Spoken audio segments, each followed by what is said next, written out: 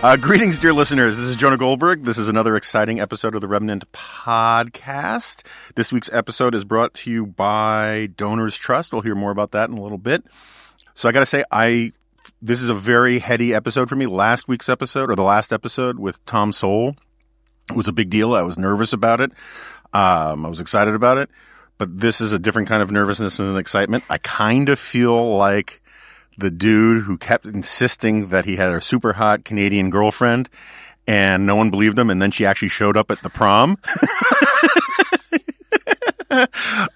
Ladies and gentlemen, our guest today is none other than the fair Jessica, my wife of not quite, but almost 2 decades now. And, it feels like it. No, 18 years? Something like that. Yeah. 18 years. 17, 18 years. Yeah.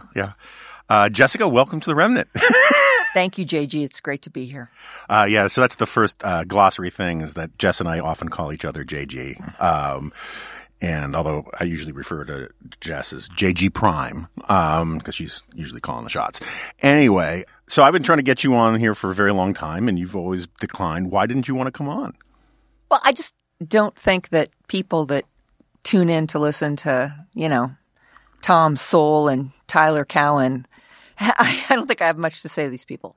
But maybe, my secret theory is that, of course, you've heard this, that you want me to come on so we can talk about you for 40 minutes. Which it's probably true. I did want to get around to, how awesome it is to be married to me, but we can save that for later. First, let's, it's a weird thing to say, but in some ways you need no introduction because I've been writing about you and referencing you for a very long time. But you grew up in Fairbanks, Alaska. I did. I was born in Fairbanks, Alaska, and I left for college and never looked back in a serious way. It's a wonderful place, but not for everybody, right? Right. I came to Washington the way so many Washingtonians do, as an intern on the Hill, and thought, I'd discovered true intellectuals. And I worked on the Hill for a while. Went to grad school at Johns Hopkins. What'd you get your master's in? It's going to be like that. Well, I'm dating myself. I was in Soviet studies, but then the Soviet Union ended after my first semester. So I went to American foreign policy, but I still had to learn Russian, which was a real pain. But I made it through. Natasha Symes was my professor. Dmitry Symes, I think now ex-wife. Oh, really? Well, I don't know. I shouldn't say that. Yeah. Anyway, really tough.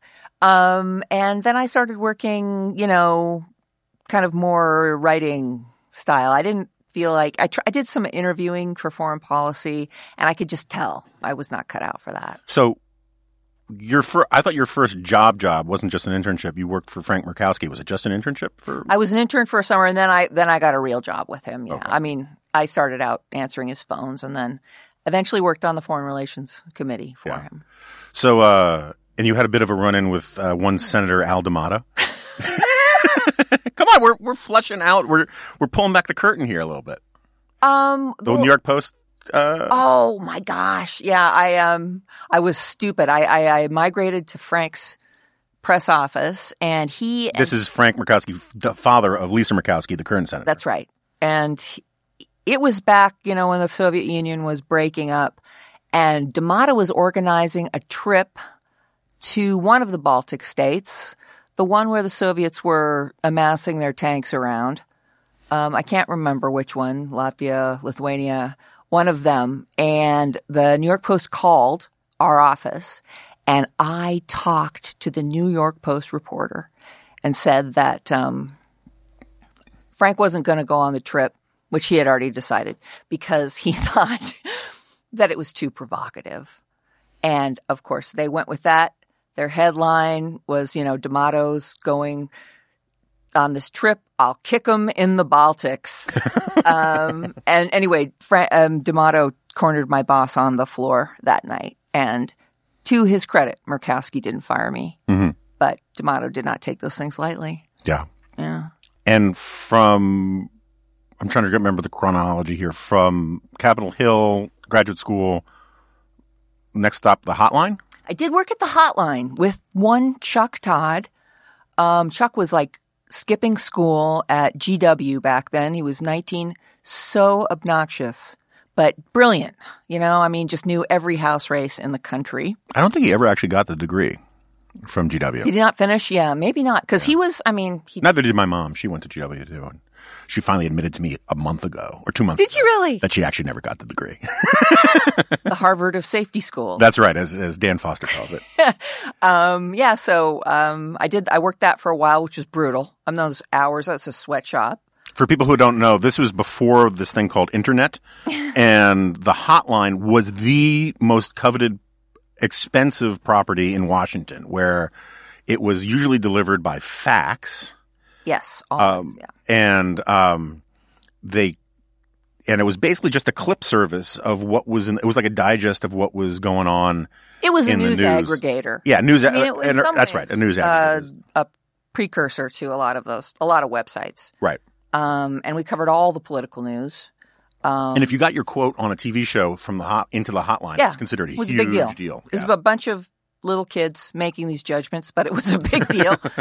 And it was a great job. The people that worked there I realized that I wasn't really working with intellectuals on the Hill. They weren't intellectuals, but they were really super smart people, and interesting people like Chuck Todd.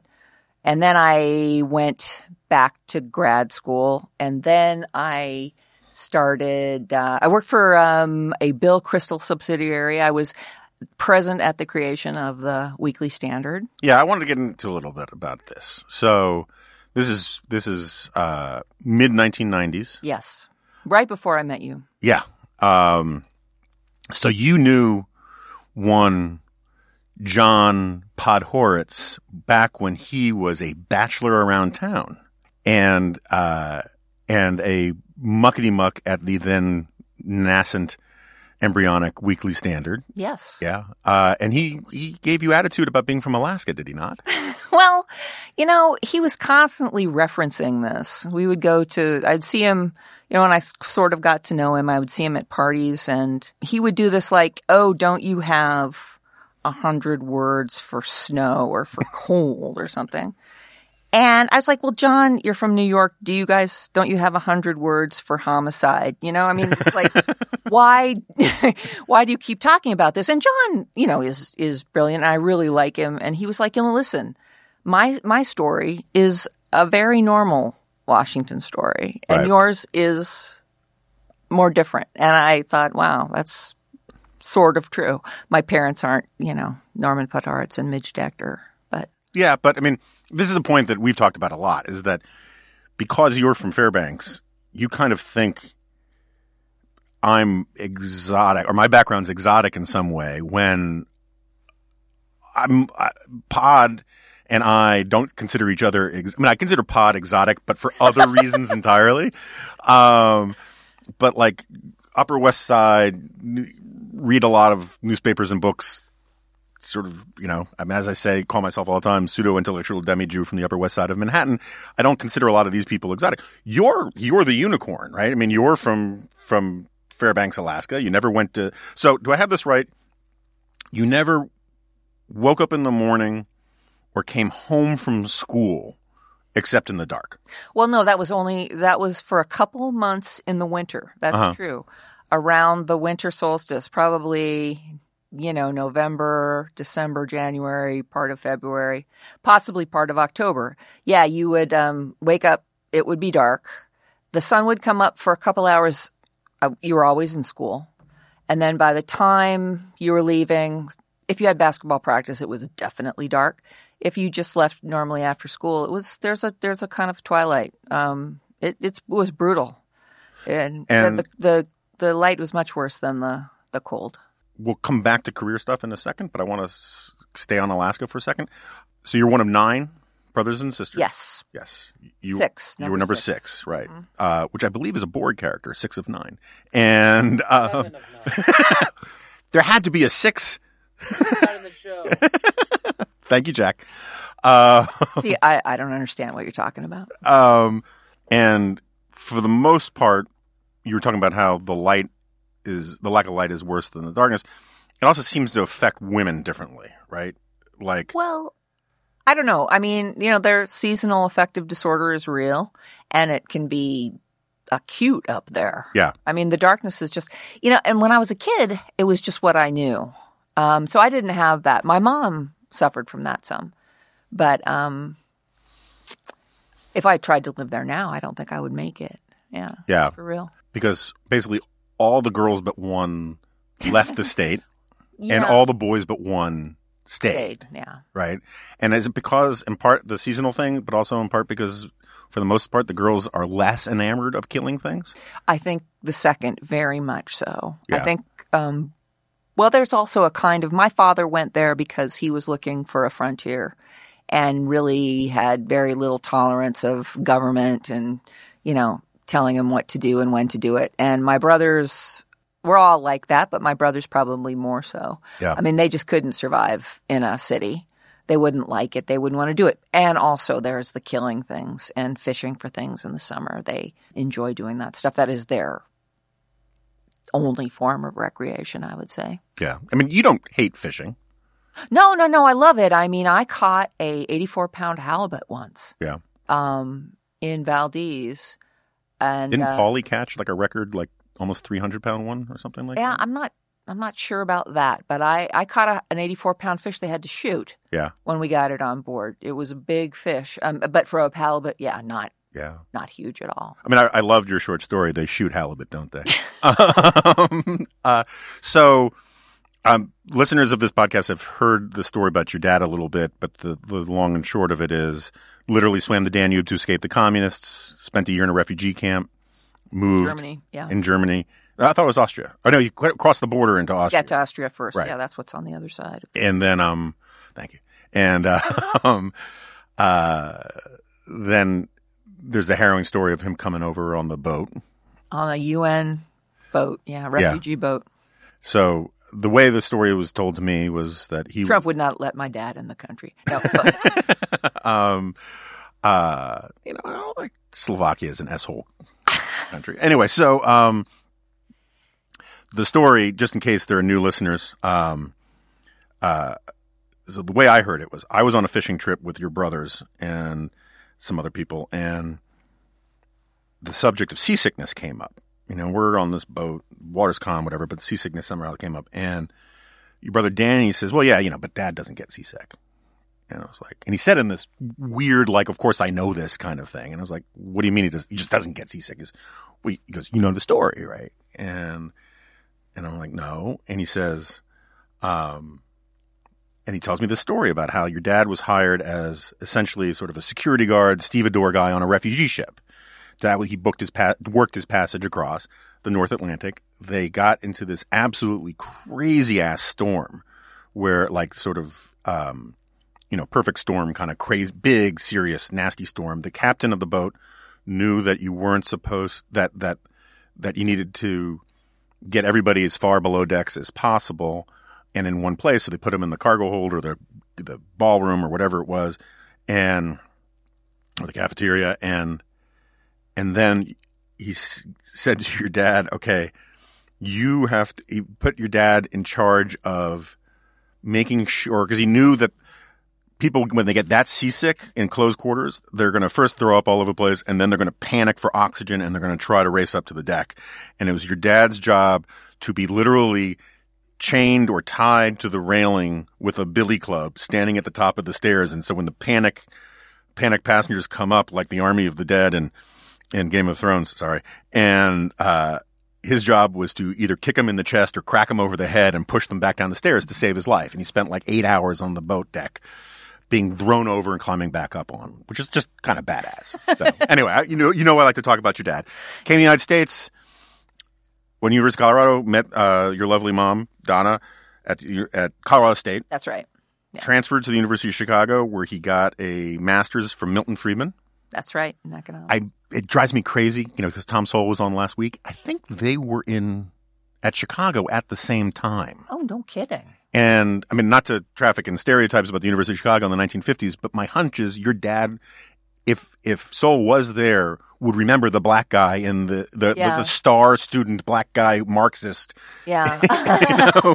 And you a Marxist back then? Yeah. Yeah, that's what he was talking about. And so it just bums me out. I never asked your dad about Soul or vice versa. But I didn't know that, but that makes Soul's older. 89 years old. Is he? So he's about the same age as your dad would be if he was still with us. So wow, it's a little older actually. Wow. Moves to University of Chicago, goes from Chicago to Alaska before statehood or right after statehood? Right before statehood. Yeah. Tried to enlist first. They wouldn't take him. Yeah. Security threat. Yeah. Yeah. Swarthy, formerly communist country. And anyway, they moved to Alaska. They drove up. My mom and dad had 3 kids and another one on the way, my brother Rudy, and they went up in 49 before statehood. Dad was going to teach at the University of Alaska Fairbanks, economics. And then he came up. He said the legislature didn't fund the position. It wasn't there. So he looked in the want ads, and first job that he found, he took, he says. He was a milkman, but he had also been a milkman in Chicago while he was in grad school, so I'm not sure how, I mean, if this is totally accurate that is. If this is the point of embellishment in the story, the refugee ship, he was in Chicago, swimming the Danube, but he actually looked for the milkman job. He was a man of few words, as you know. Yes, he was. JP. He very much was. Did not talk a lot. So then he did that, and he bought a little store, bought another store. And he became a really successful guy in Fairbanks, and then expanded grocery stores, retail and wholesale grocery across the state of Alaska. And then, the oil crash happened, and that hurt our state badly. He had to retrench. But he was very successful. He was a real, true American success story. He was. He was one of the most impressive people I've ever met. Yeah. And so was your mom, to be honest. Oh, my goodness. Your mom. What she did. Yeah. I mean, 9 kids in a place like Fairbanks when your dad's working 6.5 days a week is pretty impressive too. It's funny, whenever the subject of pro-life stuff comes up or abortion stuff comes up, and everyone wants to sort of reify it into this ideological context about rights or privileges or whatever. And I just, for some reason, I always think of your mom holding a baby. Because she just would light up whenever she held a baby, and she just loved babies, and her pro-lifeness came out from Catholicism and just loved babies, and the idea that it was like some Handmaid's Tale agenda or any of that kind of crap is just so nonsense. She just loved babies. Yeah. All right. So anyway, the thing that everybody really wants to hear about is your epic, world historic confrontation on... Don't say it, Jonah. Oh, my God. Not the Sarah Palin thing. On the basketball court with Sarah Palin. You played basketball against Sarah Palin? I did. She was in Wasilla, famously, and we were in Fairbanks, but we played against each other. You took planes to away games every now and then, right? Sometimes. Well, only to the towns you couldn't get to by driving, right. Actually. We would take a bus down to Wasilla. But to go to Ketchikan, in Juneau, you had to fly. So we would do that sometimes. But she was a point guard, and I was a center. So did we interact much? I can't say that with certainty. I know I slept on the floor of their gym, and we played basketball against each other. The reason why this is funny is so when that sonic boom of Sarah Palin being picked for VP, word got out, I think probably in part because I thought it was hilarious. I told everybody. And our friend Richard Starr, formerly of the Weekly Standard, yes, reached out to you and wanted something like 2,000 or 3,000 words on what you learned about Sarah Palin playing basketball against her. Yeah, I'm not sure. I think he reached out to me because he knew me and he knew I was an Alaskan. I don't know about the basketball thing. Maybe it was known then. We were driving back. I kind of remember it came up because I really annoyed you for hours in the car with all sorts of things you could write about how I could tell by the way she moved the ball down the court that she'd be unstoppable on entitlement reform, Yeah, no. It's become one of the most famous so to speak, things that I've written, and people just it comes back to me all the time, which is kind of unfortunate. The piece you actually ended up writing, which wasn't specifically on the basketball stuff. Yeah, I wrote about her. Kate O'Byrne, the late great Kate. I remember at first said, I think there's a lot of projecting going on with Sarah Palin. Yeah. And was she right? Yeah. And I did at the time. I just saw the reaction she received, especially from feminists. Oh my God, the women went insane, which meant they were scared to death. And so I wrote a piece about kind of more her potential. Mm-hmm. And she had been a great governor, and she had been she was. A good governor for Alaska. Trying to wean us off our addiction to oil and oil revenue and. She was an impressive governor, but my favorite line was from a theology professor at University of Chicago, and it wrote in Newsweek, I'm pretty sure. She said Sarah Palin's greatest hypocrisy was her pretense that she's a woman. Which I just love that kind of nonsense. So on Alaska, do you think Alaska is a libertarian welfare state? Oh man. That's right. You can't get in trouble now. My dad thought that in important aspects. Look, part of it is not our fault. The government created the timber communities in Southeast Alaska. They moved people there purposefully and created these communities, and then Congress comes along and restricts cutting in those areas. And so there's a lot of that stuff going on. Over 90% of the lands in Alaska are held by the federal government or by the native corporations. They're off limits to most private individuals. So it's only like 1 or 2% of the land is actually owned by private. Yeah, citizens. it's really small. So there's a lot of feeling by Alaskans that is legitimate that they came along later and the country decided to make Alaska into its national park. And it restricts them. So there's got to be a price of wilderness, we used to say. Mm-hmm. There's got to be a price that somebody pays for putting all this, all these resources and all this land off limits. Okay, so we should fast forward a little bit. I'm not sure if we should tell the full story of how we met. You should tell it. It's a fabulous Washington story. I mean, it really is. It's the quintessential. Okay. So I apologize to Jack, who's heard this story a few times. So I wrote a piece for the Wall Street Journal, ironically enough, about how stupid the fad for cigars was, or at least in part, the fad for cigars was in Washington.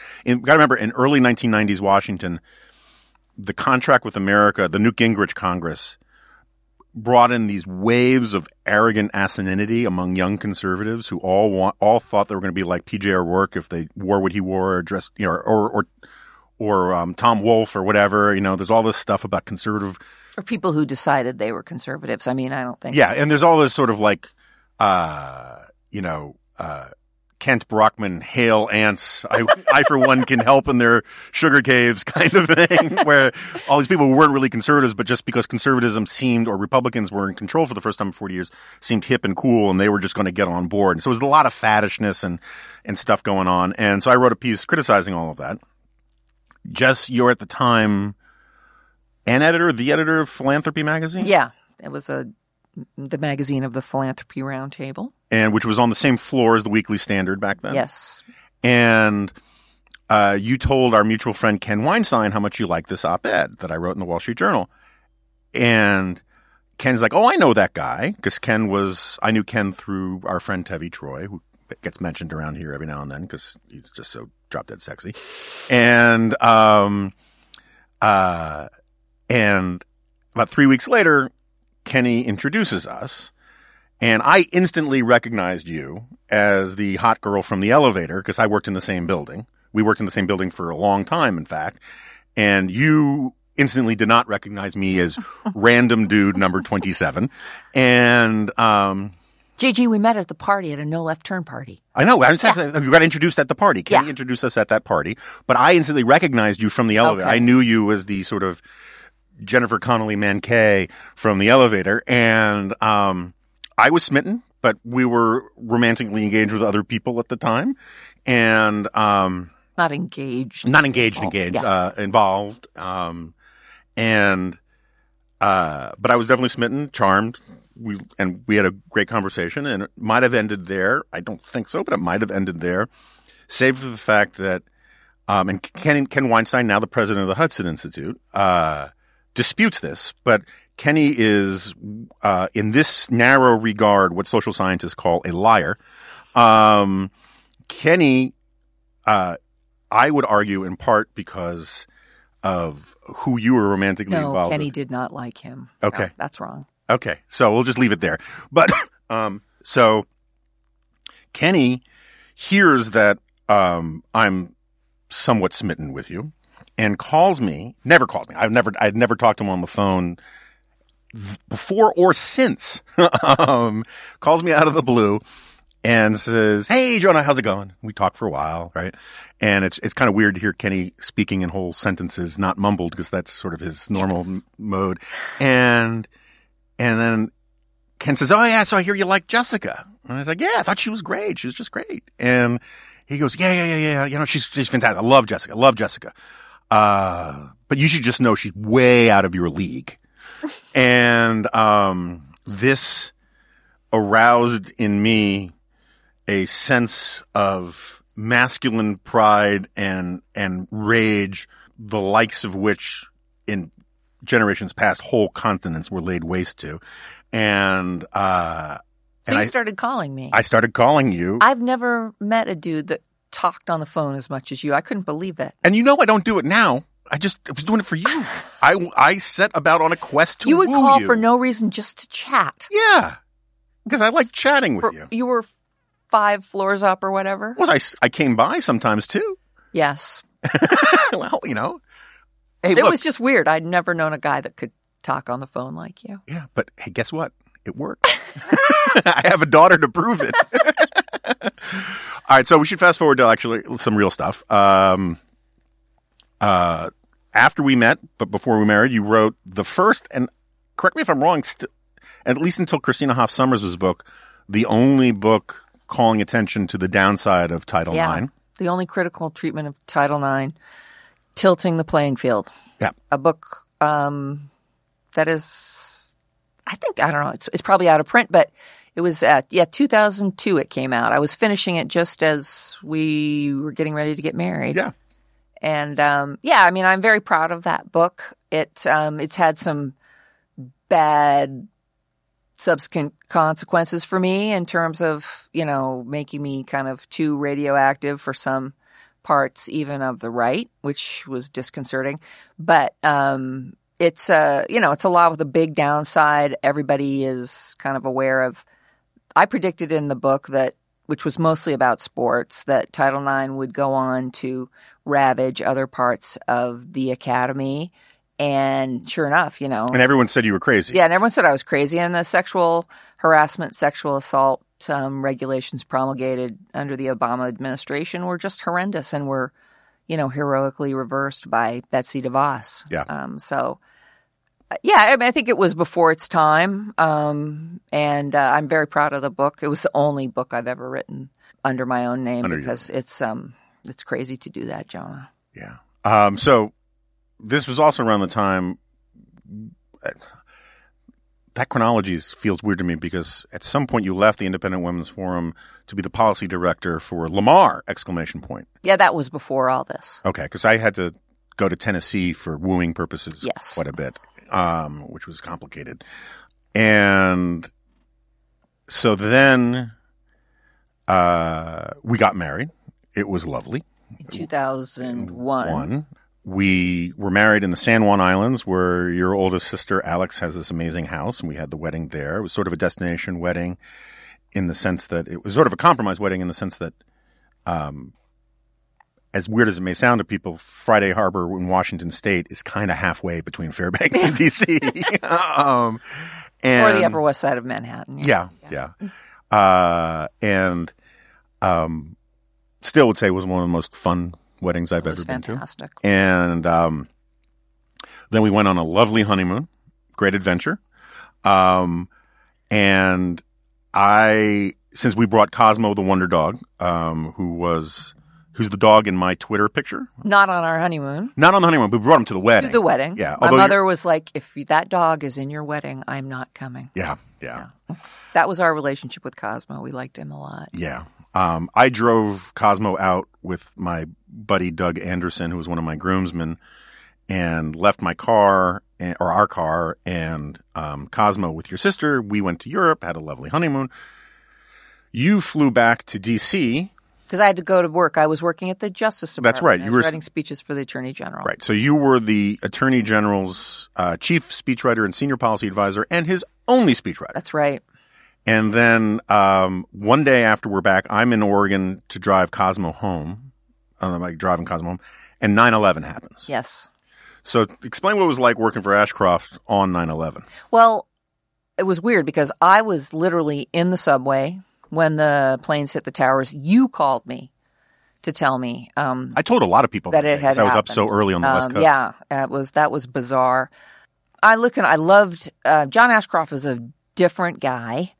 He had a really tough confirmation, for those of you who remember back in that day, as Bush's Attorney General, and that job was looking like, so he was kind of neutered, you know. I mean, Bush didn't want him to make any more trouble, and he didn't want to make any more trouble. So before 9/11, the job was a lot of, not very interesting, and I was kind of thinking, wow, this is a lot of work. I was the only speechwriter, but just kind of a lot of boring stuff.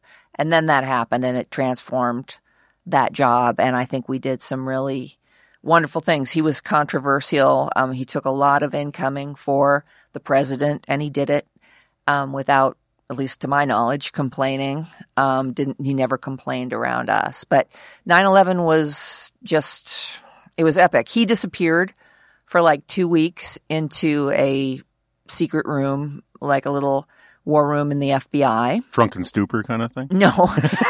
They were worried that there were more attacks to come. That was the instant worry. They knew that bin Laden could do that.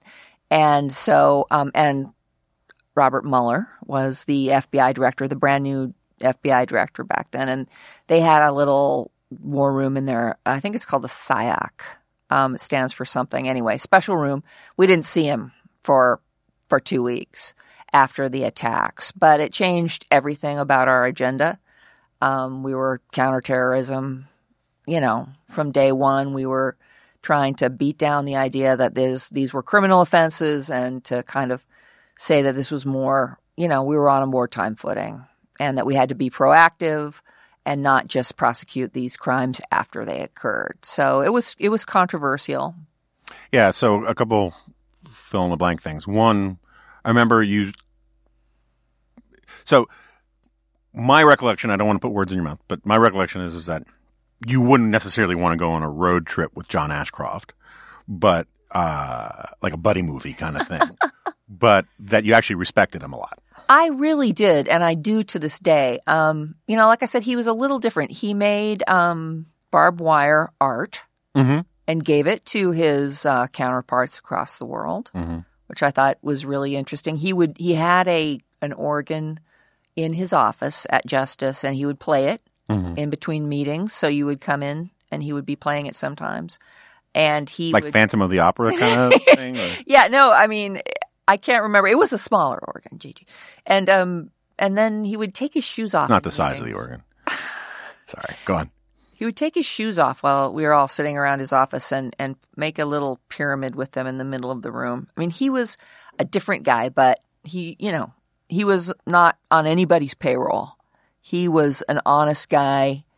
He didn't put up with, grandstanding, creepy employees. He appreciated hard work. He was very appreciative of me, although he used to tell me, that what a crummy job I had because, I was the end of the line. I had to produce this product and had to get a lot of people to cooperate with me who didn't have any accountability. But he was always very appreciative of. Yeah. So, but this raises one of my great grievances about that time when you were at DOJ, is that normally chief speechwriter is like this classic Washington sinecure job where you run a shop, right, of other speechwriters. And I mean, I think that the Secretary of Agriculture historically has like 6 speechwriters, Yes. right? And Ashcroft, who was was renowned for his thriftiness with Careful with money. Yeah. the taxpayers' money, got rid of his chef, right? That's right. There was no food at the Justice Department. Provided you guys with all the tap water you could drink, and so when you originally got tapped to be chief speechwriter, we thought, oh, this is great. You know, you can build up a little shop kind of thing. And then it turned out, no, chief meant sole speechwriter for most of it. And then, I mean, later you got a little help, but like the head of the FBI asked you to work on speeches and you had to say no, right? Which is not great. Well, Mueller actually asked me to work on his confirmation testimony, because I had written some stuff for Ashcroft that he'd done over at the FBI. And this, again, was before 9/11. He came on, weeks or days before these attacks. And I was, I was happy to do that. But yeah, I mean, the first year that I was there, it was just me. And it was a lot of work. And then I got some help. Jonathan Last's now wife, Shannon, was a great assistant helper, speechwriter back in those days. But it was a lot of work. And at the time, I remember just being, complaining about that a lot. But you don't realize, when you're living it, really, it was history, kind of in the making. And I look back on it with a lot of fondness now. So I'm still convinced that I don't want to get too Jack Butlery here, but Jack doesn't seem happy, Jonah. He never does. I mean, this is he's a lot like Cosmo like this. He just always looks grumpy, but that's his. Does he really? It's not just this conversation. He has resting dyspeptic face, and like when Jack first came on board, and I told him I'd been to Bohemian Grove. Jack has a bit of a conspiracy theory thing, weakness for conspiracy theories, but the good ones, not the ones that you usually hear about. And when I told him that there really wasn't that much I could tell him, he was very suspicious. And I am convinced that you still know some really cool stuff from when you were working for Ashcroft and you just won't tell me. Yeah. Well, no, I mean, there wasn't too much of that, Jonah. I was working with public things by nature of my job. So, but there were some things. I mean, I saw a little bit. I had a security clearance and I saw a little bit of stuff, but not really great stuff. I remember thinking we talked a lot about how if there was another attack and there was an attack on Washington, that hopefully, we might have a little heads up. Yeah. Because the traffic would quickly become bad around here. And this is something for listeners that Jess and I talk about a great deal is our evac plans. Like, how do we get the cats? How do we get the dogs? How do we get the kid? It sounds like the story from the Passover Haggadah. But all right, so we're spending too much time on your resume, but I just think really. I think it's kind of interesting. Then, because of the demands of motherhood, among other things, you worked from home for almost a decade or more than a decade. Wow. I can't even keep it straight. And in that time, you were a ghostwriter. I don't know who you're allowed to reveal you've been a ghostwriter for, so you can list the names that you want to say you were a ghostwriter for. We say collaborators. And is that what the guild position is? Is that you guys say collaborators? Yeah, and I think speechwriters and ghostwriters should be, a little more discreet than a lot of them are. But yeah, But you're in the acknowledgments. I'm in the acknowledgments. I worked. The first book was with the Young Guns. Right. Paul Ryan, Eric Cantor, and Kevin McCarthy, when they all still had jobs in Washington. And they were leading. And full of promise. They were in the House and full of promise and young. And so I worked on that. And I got to know Paul Ryan during that process, who I really liked and respected. And then I worked with, who was next? I did do a book with Sarah Palin. Mm-hmm. I worked with Marco Rubio, with Carly Fiorina. I did a book titled Jan Brewer?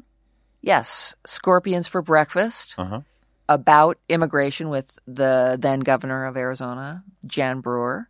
And then my first time I worked with Nikki Haley, I worked on her memoir. This is how I got to know her, and that was I liked that book. Right. So for listeners who don't know, when Nikki Haley joined the administration, you became her speechwriter at the United Nations. Yes. And you're still working with Nikki, collaborating with Nikki these days. Yes. Yeah. Yes. She's out of government and, she's working on a book. She's announced that. So we're working on that pretty feverishly right now. Well, we appreciate you taking your time out to do this. Of course. And we also appreciate Donors Trust, this week's advertiser. There's been a question going around about whether donor-advised funds are safe for conservatives. It's true that some of the bigger national donor-advised funds don't always share the values of conservatives and libertarians and other lovers of liberty, including many, but not all, remnant listeners. But donor-advised funds are still a terrific tool for your charitable giving. You need the right partner. That's why there's Donors Trust. You've heard me talk about Donors Trust before. Donors Trust is unique among donor-advised funds because it was built with you in mind. Someone who believes that limited government, personal responsibility, and free enterprise are bedrock values worth fighting for. If you aren't familiar with donor-advised funds, you can think of it as your personal charitable savings account. It's a great tool for maximizing your charitable tax benefits while offering a simpler way to give. Donors Trust is more than a way to give. It's a partner that understands your values and works with charitable givers of all sizes across the country. The team from Donors Trust will work with you to protect your charitable legacy and help you achieve your charitable goals. See if a donor-advised fund with Donors Trust is right for you. Remnant listeners can receive their free prospectus at donorstrust.org/dingo. Do your charitable giving the smart way with a partner that shares your values. Donors Trust. Learn more at donorstrust.org/dingo. Okay, so we'll skip the biography stuff now. I mean, we not skip, but we'll fall on into it. So, but one thing people like when you're collaborating with politicians, and I know you take that very seriously about keeping confidential things confidential. So I'll just ask it as a generic question. How many of them actually do the writing or do serious writing? That's serious writing. Uh-huh. Nikki does a lot of writing. But some of them collaborate more than others. And, I mean, a lot of these books, which I kind of am done writing, are these, I want to run for higher office, so I have to have a book. Mm-hmm. Not very interesting. I try to do a great job, obviously, every time. And they're always well written, like in the way that, they try to demean your doctoral thesis by saying they're well written. And they are, but sometimes not terribly interesting. But yeah, it really depends upon the person that you're working with. So it's funny because we meet lots of people think, and they're like, oh, you're both writers. And we both struggle to explain how we do. Yes, we both put words on screens or paper or whatever, but we do very different things. Yes. And I could not do in a sustained way what you do. So writing in somebody else's voice, writing in somebody else's head, that's one of the reasons. I mean, it's a true story. I've told you this before. I gave up being a television producer because writing in somebody else's voice, for a person who's going to say what I want them to say on a screen, Wattenberg or the host of documentaries and whatnot. I hated it. It felt incredibly forced to me. But you do it for a living. What's wrong with you? Well,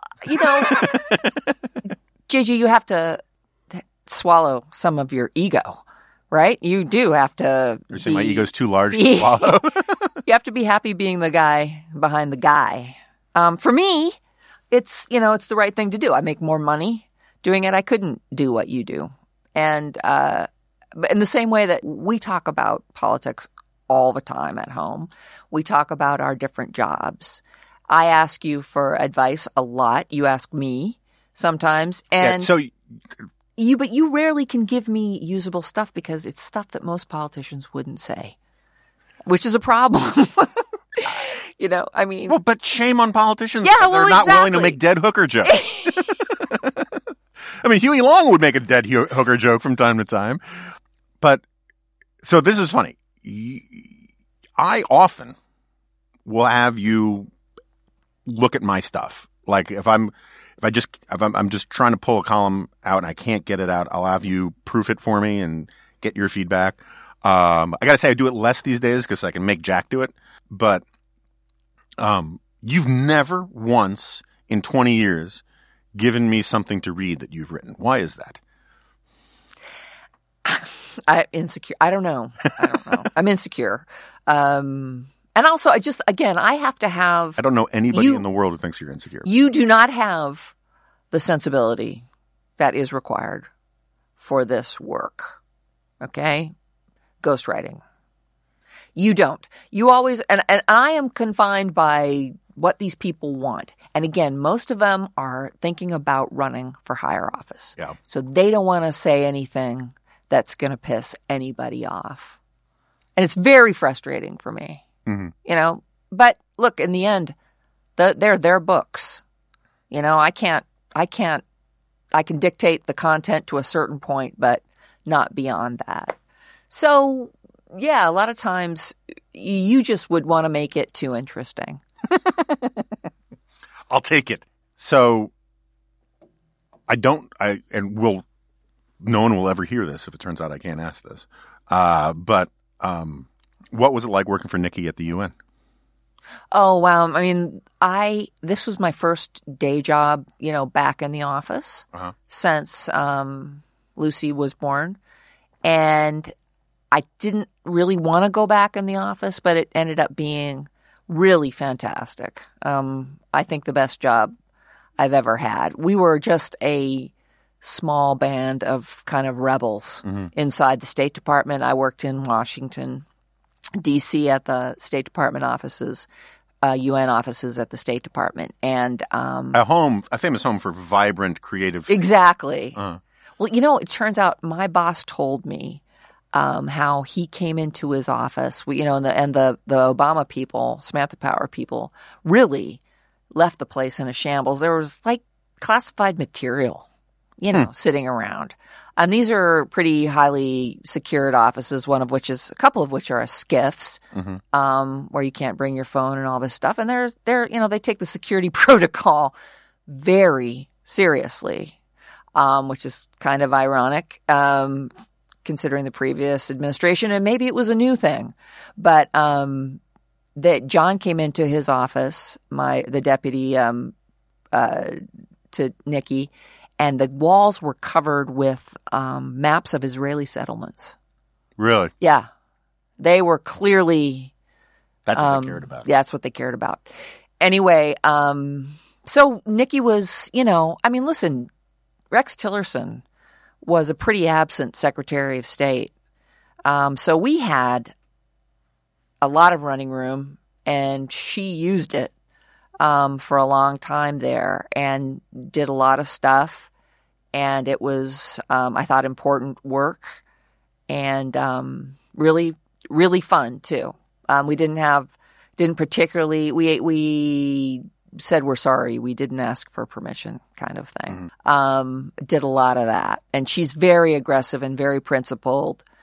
And for the most part, I would write stuff for her that I expected to come back to me saying it was too much. And most of the time it wasn't. Some of the times it was. Just when you say it was too much, is it fair to say that you come from the neocon tradition? Of foreign policy stuff?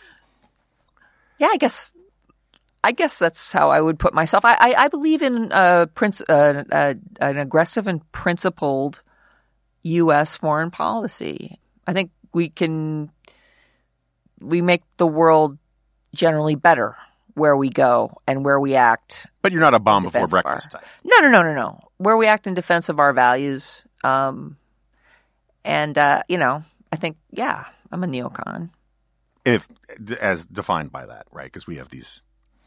Well, you guys, you have these debates. I mean, to me, when I was going to grad school, I was reading Irving Kristol and everybody and falling in love with it and realized, in foreign policy, it was very clear to me what a neoconservative Yeah. So was. you're more of the we don't have to get into the weeds on this, but Yeah. I can dragoon Continetti back in here and do 25 minutes on Oh the my gosh, yeah. different strands on this stuff.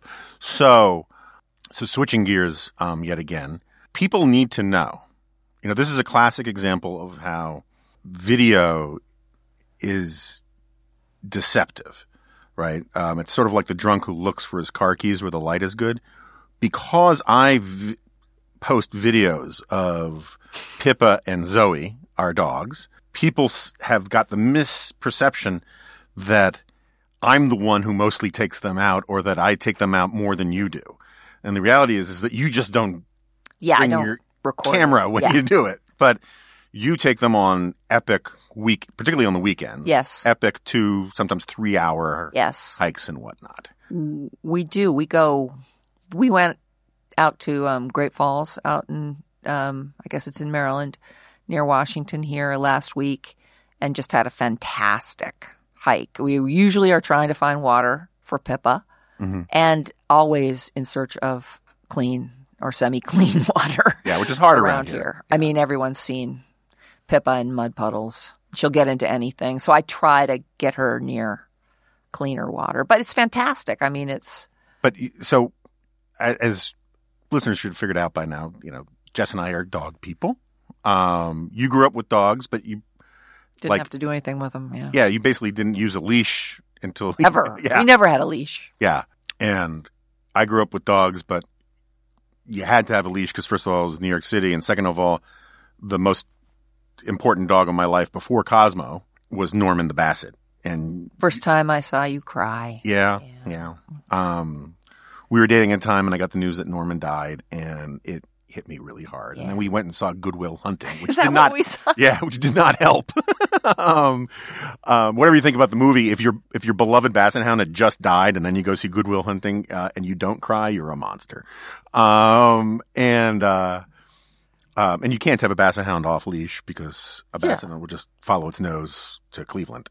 But we both subscribe to the view that almost all behavioral problems, not all, almost all behavioral problems with dogs are solved with exercise, right? Yeah. That's the one thing the dog whisperer guy That's gets, right. That's what his prescription always was. Right. Because that's what it is. I mean, if they're chewing up your house, they're bored and and they have extra energy. I know, listen, we're crazy about the amount of time we spend with these dogs, and we choose to do it, and I get a lot of joy from it, and most people can't do that. But, we've talked about this too. If when my ship comes in, I'm going to open up some sort of dog nonprofit to try to educate people about different kinds of dogs and what kind of dog you should have in an apartment in, New York City, and what kind you shouldn't, because it breaks my heart sometimes. Yeah, the bans on pit bulls, I think, are less defensible than a ban on border collies in cities would be. Exactly. I mean, you can exercise. Most dogs, you can just exercise with physical exercise. If you don't mentally exercise a border collie, it's going to hack your password and get into your bank account and use all your savings for dog toys. Yeah. Cosmo taught us this. I mean, the only time he started, when he had many surgeries, poor Cos. He was almost bionic. Yeah. His first one, though, is he couldn't do a lot of his stuff. He had a big cast. And this one the only time he started chewing on the carpet, pulling out individual threads of the carpet. Because he was bored, and that's so. So we should explain, because people don't hear much about Cosmo anymore. But Cosmo, we got from the New York Avenue Humane Society in D.C., which is not in a great area. And for some bizarre reason, it was just obvious to us that he's the guy. More to you. I mean, you picked him out. Yeah, but it was sort of like with Gracie. It was just like, there's something about this dog that was special. And he was the bestest boy. Yeah. We lived in Adams Morgan. We did not need a leash with him in Adams. You could cross. You could go anywhere with that dog. Yeah. Through the city. And he listened, and a couple times when he was young, I had to maybe twice discipline him for running across the street to get to the park before me. Yeah. And he never did it again. He was really a remarkable dog. You taught him almost the full suite of cliched dog tricks in a week.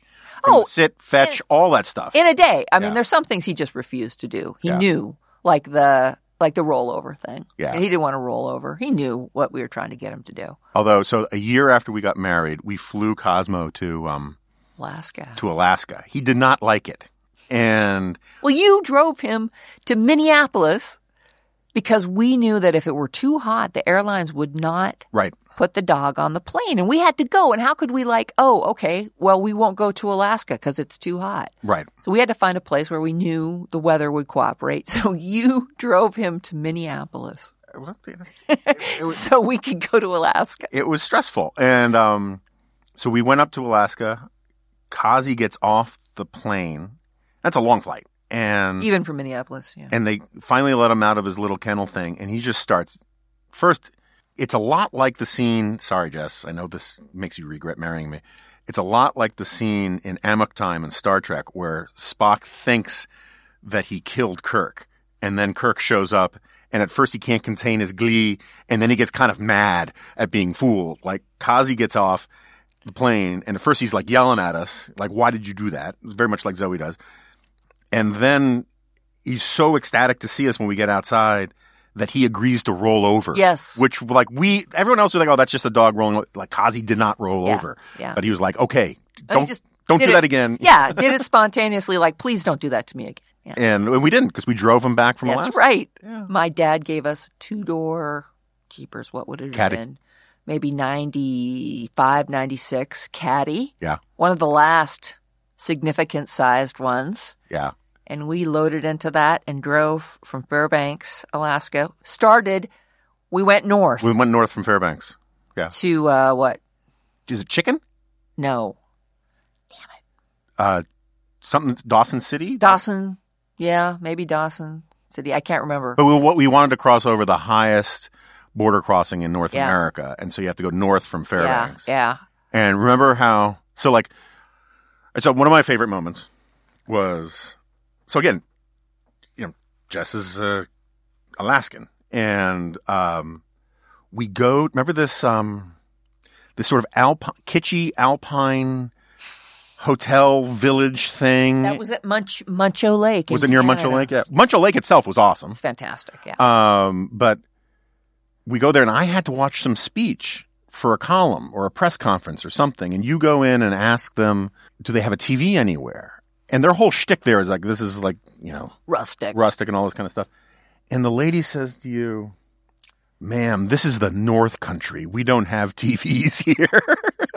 And I'm like, yeah, I was born 400 miles north of here. We have 200 channels.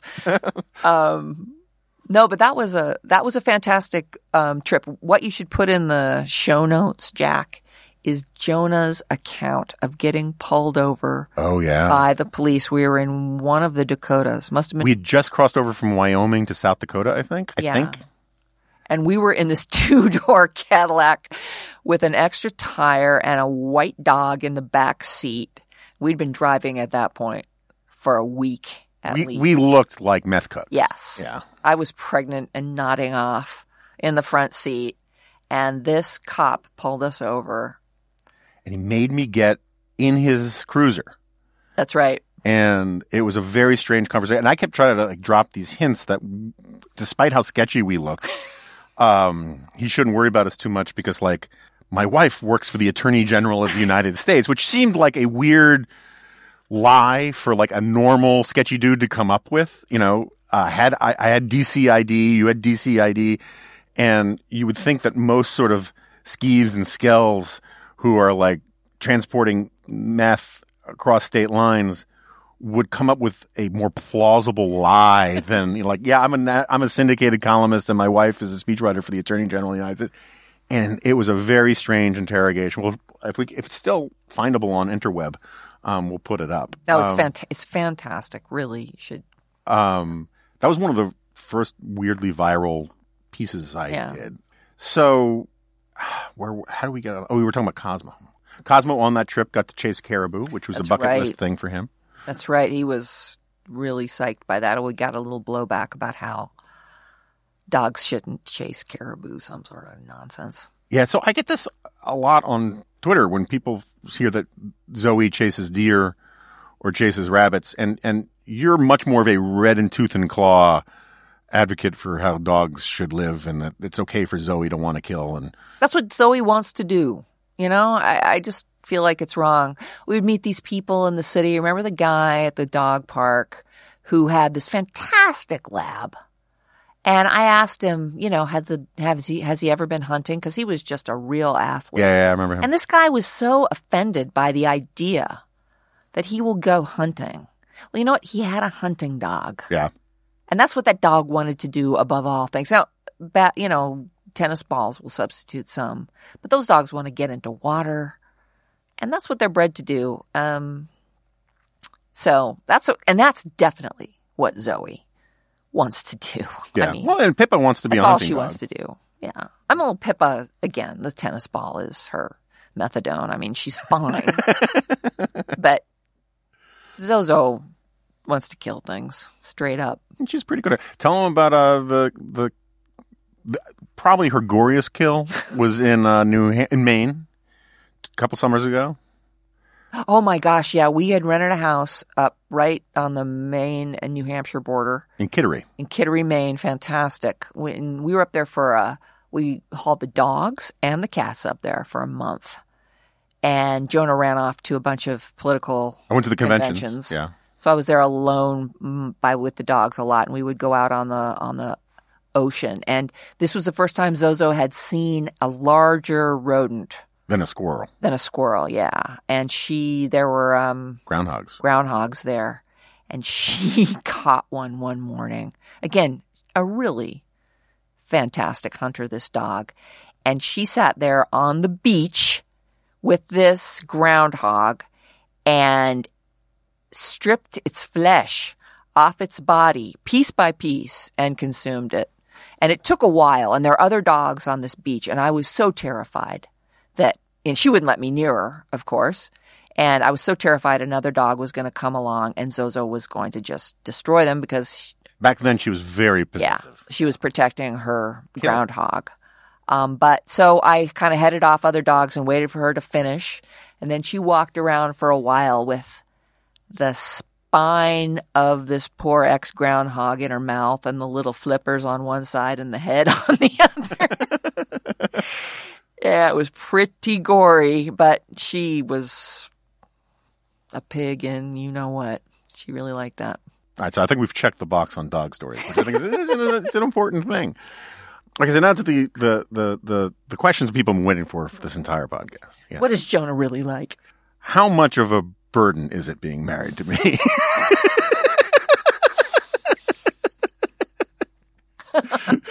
You only have one serious fault, Jonah, and you know what it is. You're I care too much. You're a slob. You're the most fastidious slob. He washes his hands 25 times a day, but you can't pick up his socks. That's Jonah. See, this is the content the internet wants, right? That's here. right. His pants and his socks will be there in a pile where they literally came off his body. This is definitely my greatest. Also, see, Jonah, the weird thing is Jack has the same complaint. Jonah doesn't know how to live in a house. Yeah. Jonah grew up in an apartment. Never had to kind of do anything around the apartment. And houses are a different thing. Yeah. So that's been a interesting thing. I remember early on when we first moved into this house and it was becoming clear and you were becoming dismayed. And in fairness, you deserved to become dismayed. And you didn't understand why I didn't self-actualize to like mow the lawn and stuff. And my view was sort of like, it's green out there. That's what it's supposed to be. And like if there were homeless crackheads on our front step, I would know how to shoo them away, but I never lived in a house before. It's the only house I've ever lived in. This is my point. Yeah. No, and the men in my life previous to you, mm-hmm. and by this I mean mostly my brothers and my dad. They knew how to do things, build stuff and fix stuff and mow the lawn, and you... Sort of like Ron Burgundy, I'm a man. I take things from the earth and I sculpt them. And yeah, I agree. I live a bit more of a life of the mind than You blogged, yeah. So all right, so here's the traditional Gavora disdain is finally coming through.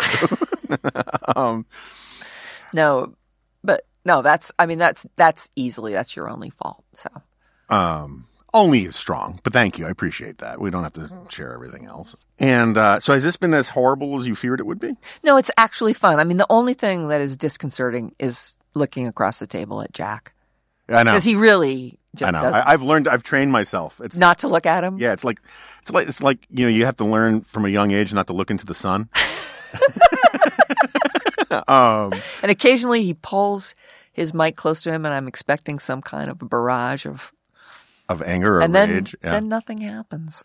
I've held my tongue because I didn't want to disrupt your flow. You got it. You got me. Here I am. So, all right, I'm going away now. When, I'm working on this new thing with Steve Hayes, and we have this security system for the deck for it that you need second party permission to look at it, and it's controlled by this other guy. Do people know what a deck is? It's basically the PowerPoint presentation, right? And but I thought PowerPoint's corrupted absolutely. That's true, and that's why I call it the deck, because I don't want to even acknowledge PowerPoint. But I wanted Jack to look at it, so I forwarded it to Jack, and he tried to use the password or whatever, and our business guy who's doing all this stuff, I don't want to use his name, saw the permission request come through, and he Googled Jack and found his Twitter picture, and he says, "Yeah, I'm not giving this guy permission. He looks like a serial killer." What do serial killers look like? What'd be really kind of unsettling is if you just ask that question truly earnestly into the mirror. Just, what do serial killers look like? Anyway, you're on my list now. He doesn't look like a serial. He looks like he should be driving a truck in Coeur d'Alene. There's a little bit of that. Truck drivers are in demand right now. I am sure we're going to get inundated with questions like about parenting stuff. I get that all the time. It always makes me very uncomfortable. There are going to be a lot of people who are going to complain that there wasn't enough dog content. Yeah. Actually, why don't you just tell about bringing Pippa home from Alaska? Because we feel good. We believe in rescues in a big way. Yeah. But Pippa's kind of a rescue and kind of not. Yeah. Pippa's an English Springer Spaniel. She's an English Springer Spaniel, and she was kind of like a gift. My mother lost her long-time, lumpy, fat yellow lab named Maggie, who was a sweetie. She was a great girl. She started to dress up in the end there. I mean, not dress up, gave her winter clothes, which she ended up liking. We never had a dog that wore a stinking sweater or anything like that. And we were in Alaska, dogs. But anyway, she ended up liking her sweaters. But Maggie passed away, and my brother got my mom Pippa. And Pippa, who is the most high energy dog I have ever known in my life. And my parents were elderly, and they could not take care of Pippa. And she's also a lap dog, and they didn't really just bond with her the way they needed to. They would just never let a dog in their lap. And my father thought dogs should do jobs. Yeah. And anyway, so I said, "Listen, I will take Pippa." And they were wintering in Hawaii at the time. And my dad was like, "Okay," while we're in Hawaii. And they put her on a plane on Alaska Airlines in Fairbanks. And then I had to pick her up at Reagan National Airport in a cage. And Pippa, she's not a brain surgeon. I don't think that she suffered any mental. She's a weird dog. She's a special girl. She's special. But I had to pick her up, and then I had to take her. Our biggest deal was what? How were we going to introduce her to Zoe? Yeah, and that didn't work out too well. Yeah, I took her to the park and thought it was a neutral place. And Zozo was just not having any of it. Yeah, and the thing is, Zoe is so smart but so jealous. Yeah. That when you showed affection for Pippa, we kind of thought that this was, we're signaling that she's part of the family. And Zoe's reaction was, I must kill her. And for the first, was it 6 weeks, 2 months? Yeah, maybe not that long, but Zoe tried to kill Pippa. It was dicey. It was among the most stressful times of my life. And I still think that the breaking point that convinced Zoe that maybe I won't get away with killing her is when we thought things were getting better, and then Zoe attacked Pippa in the backyard when I was working back there, and I lost my temper, and I don't lose the temper with the dogs much. And I grabbed Zoe and I threw her down on the ground and put my knee on her neck and really scared her. Yeah. And she was like, oh, I guess I'm not the alpha here. I can't kill Pippa. Zoe, who does not respond to traditional forms of, discipline. Right. She just doesn't. She's very hierarchical. Like, you got to feed her first. Some people were saying, some websites were like, you have to let her go in the door first. Yeah. You have to convince her of her position. And she's gotten, a lot better. But she doesn't respond to getting yelled at. Yeah. I think physically abusing, I hate the idea of hurting dogs or hitting dogs, but it just, it was necessary. And now they do love each other. I mean, they don't understand each other in a weird way, but they do, I think, love each other. Yeah, love. It's more than tolerate. I mean, I don't know that Zozo would come to Pippa's defense. Yeah, I don't know either. I don't. I also don't know if Zoe would come to our defense. At least my defense. Anyway, my beloved. Well, this was fun. I'm glad. And so I wanted to ask you that because we're going to get all sorts of questions in about what I didn't ask you, or why didn't you explore this, or something about Sarah Palin, or, no mention of Ralph or Gracie. There are all sorts of things that are going to come in. And if you'd be willing to come back after a suitable period of time, we'd love to have you back. Well, if people have actual questions and aren't just being, polite. Because this is a very different kind of a conversation. Yeah, we never talk like this at home. Yeah. We don't talk. We haven't looked each other in the eye in 10 years. No, for the remnant. I mean, it's just, it's a different kind of conversation. Maybe it'll go over. Well, according to some math, this is the 100th episode. I thought that was the sole episode. Well, under conventional math, that was the 100th. Because of episode 11? Because of, which we're not allowed to talk about. I know. So, all right. Well, Jessica Gavora, thank you very much for coming on The Remnant. Oh, and also thank you very much for marrying me. You're welcome, JG.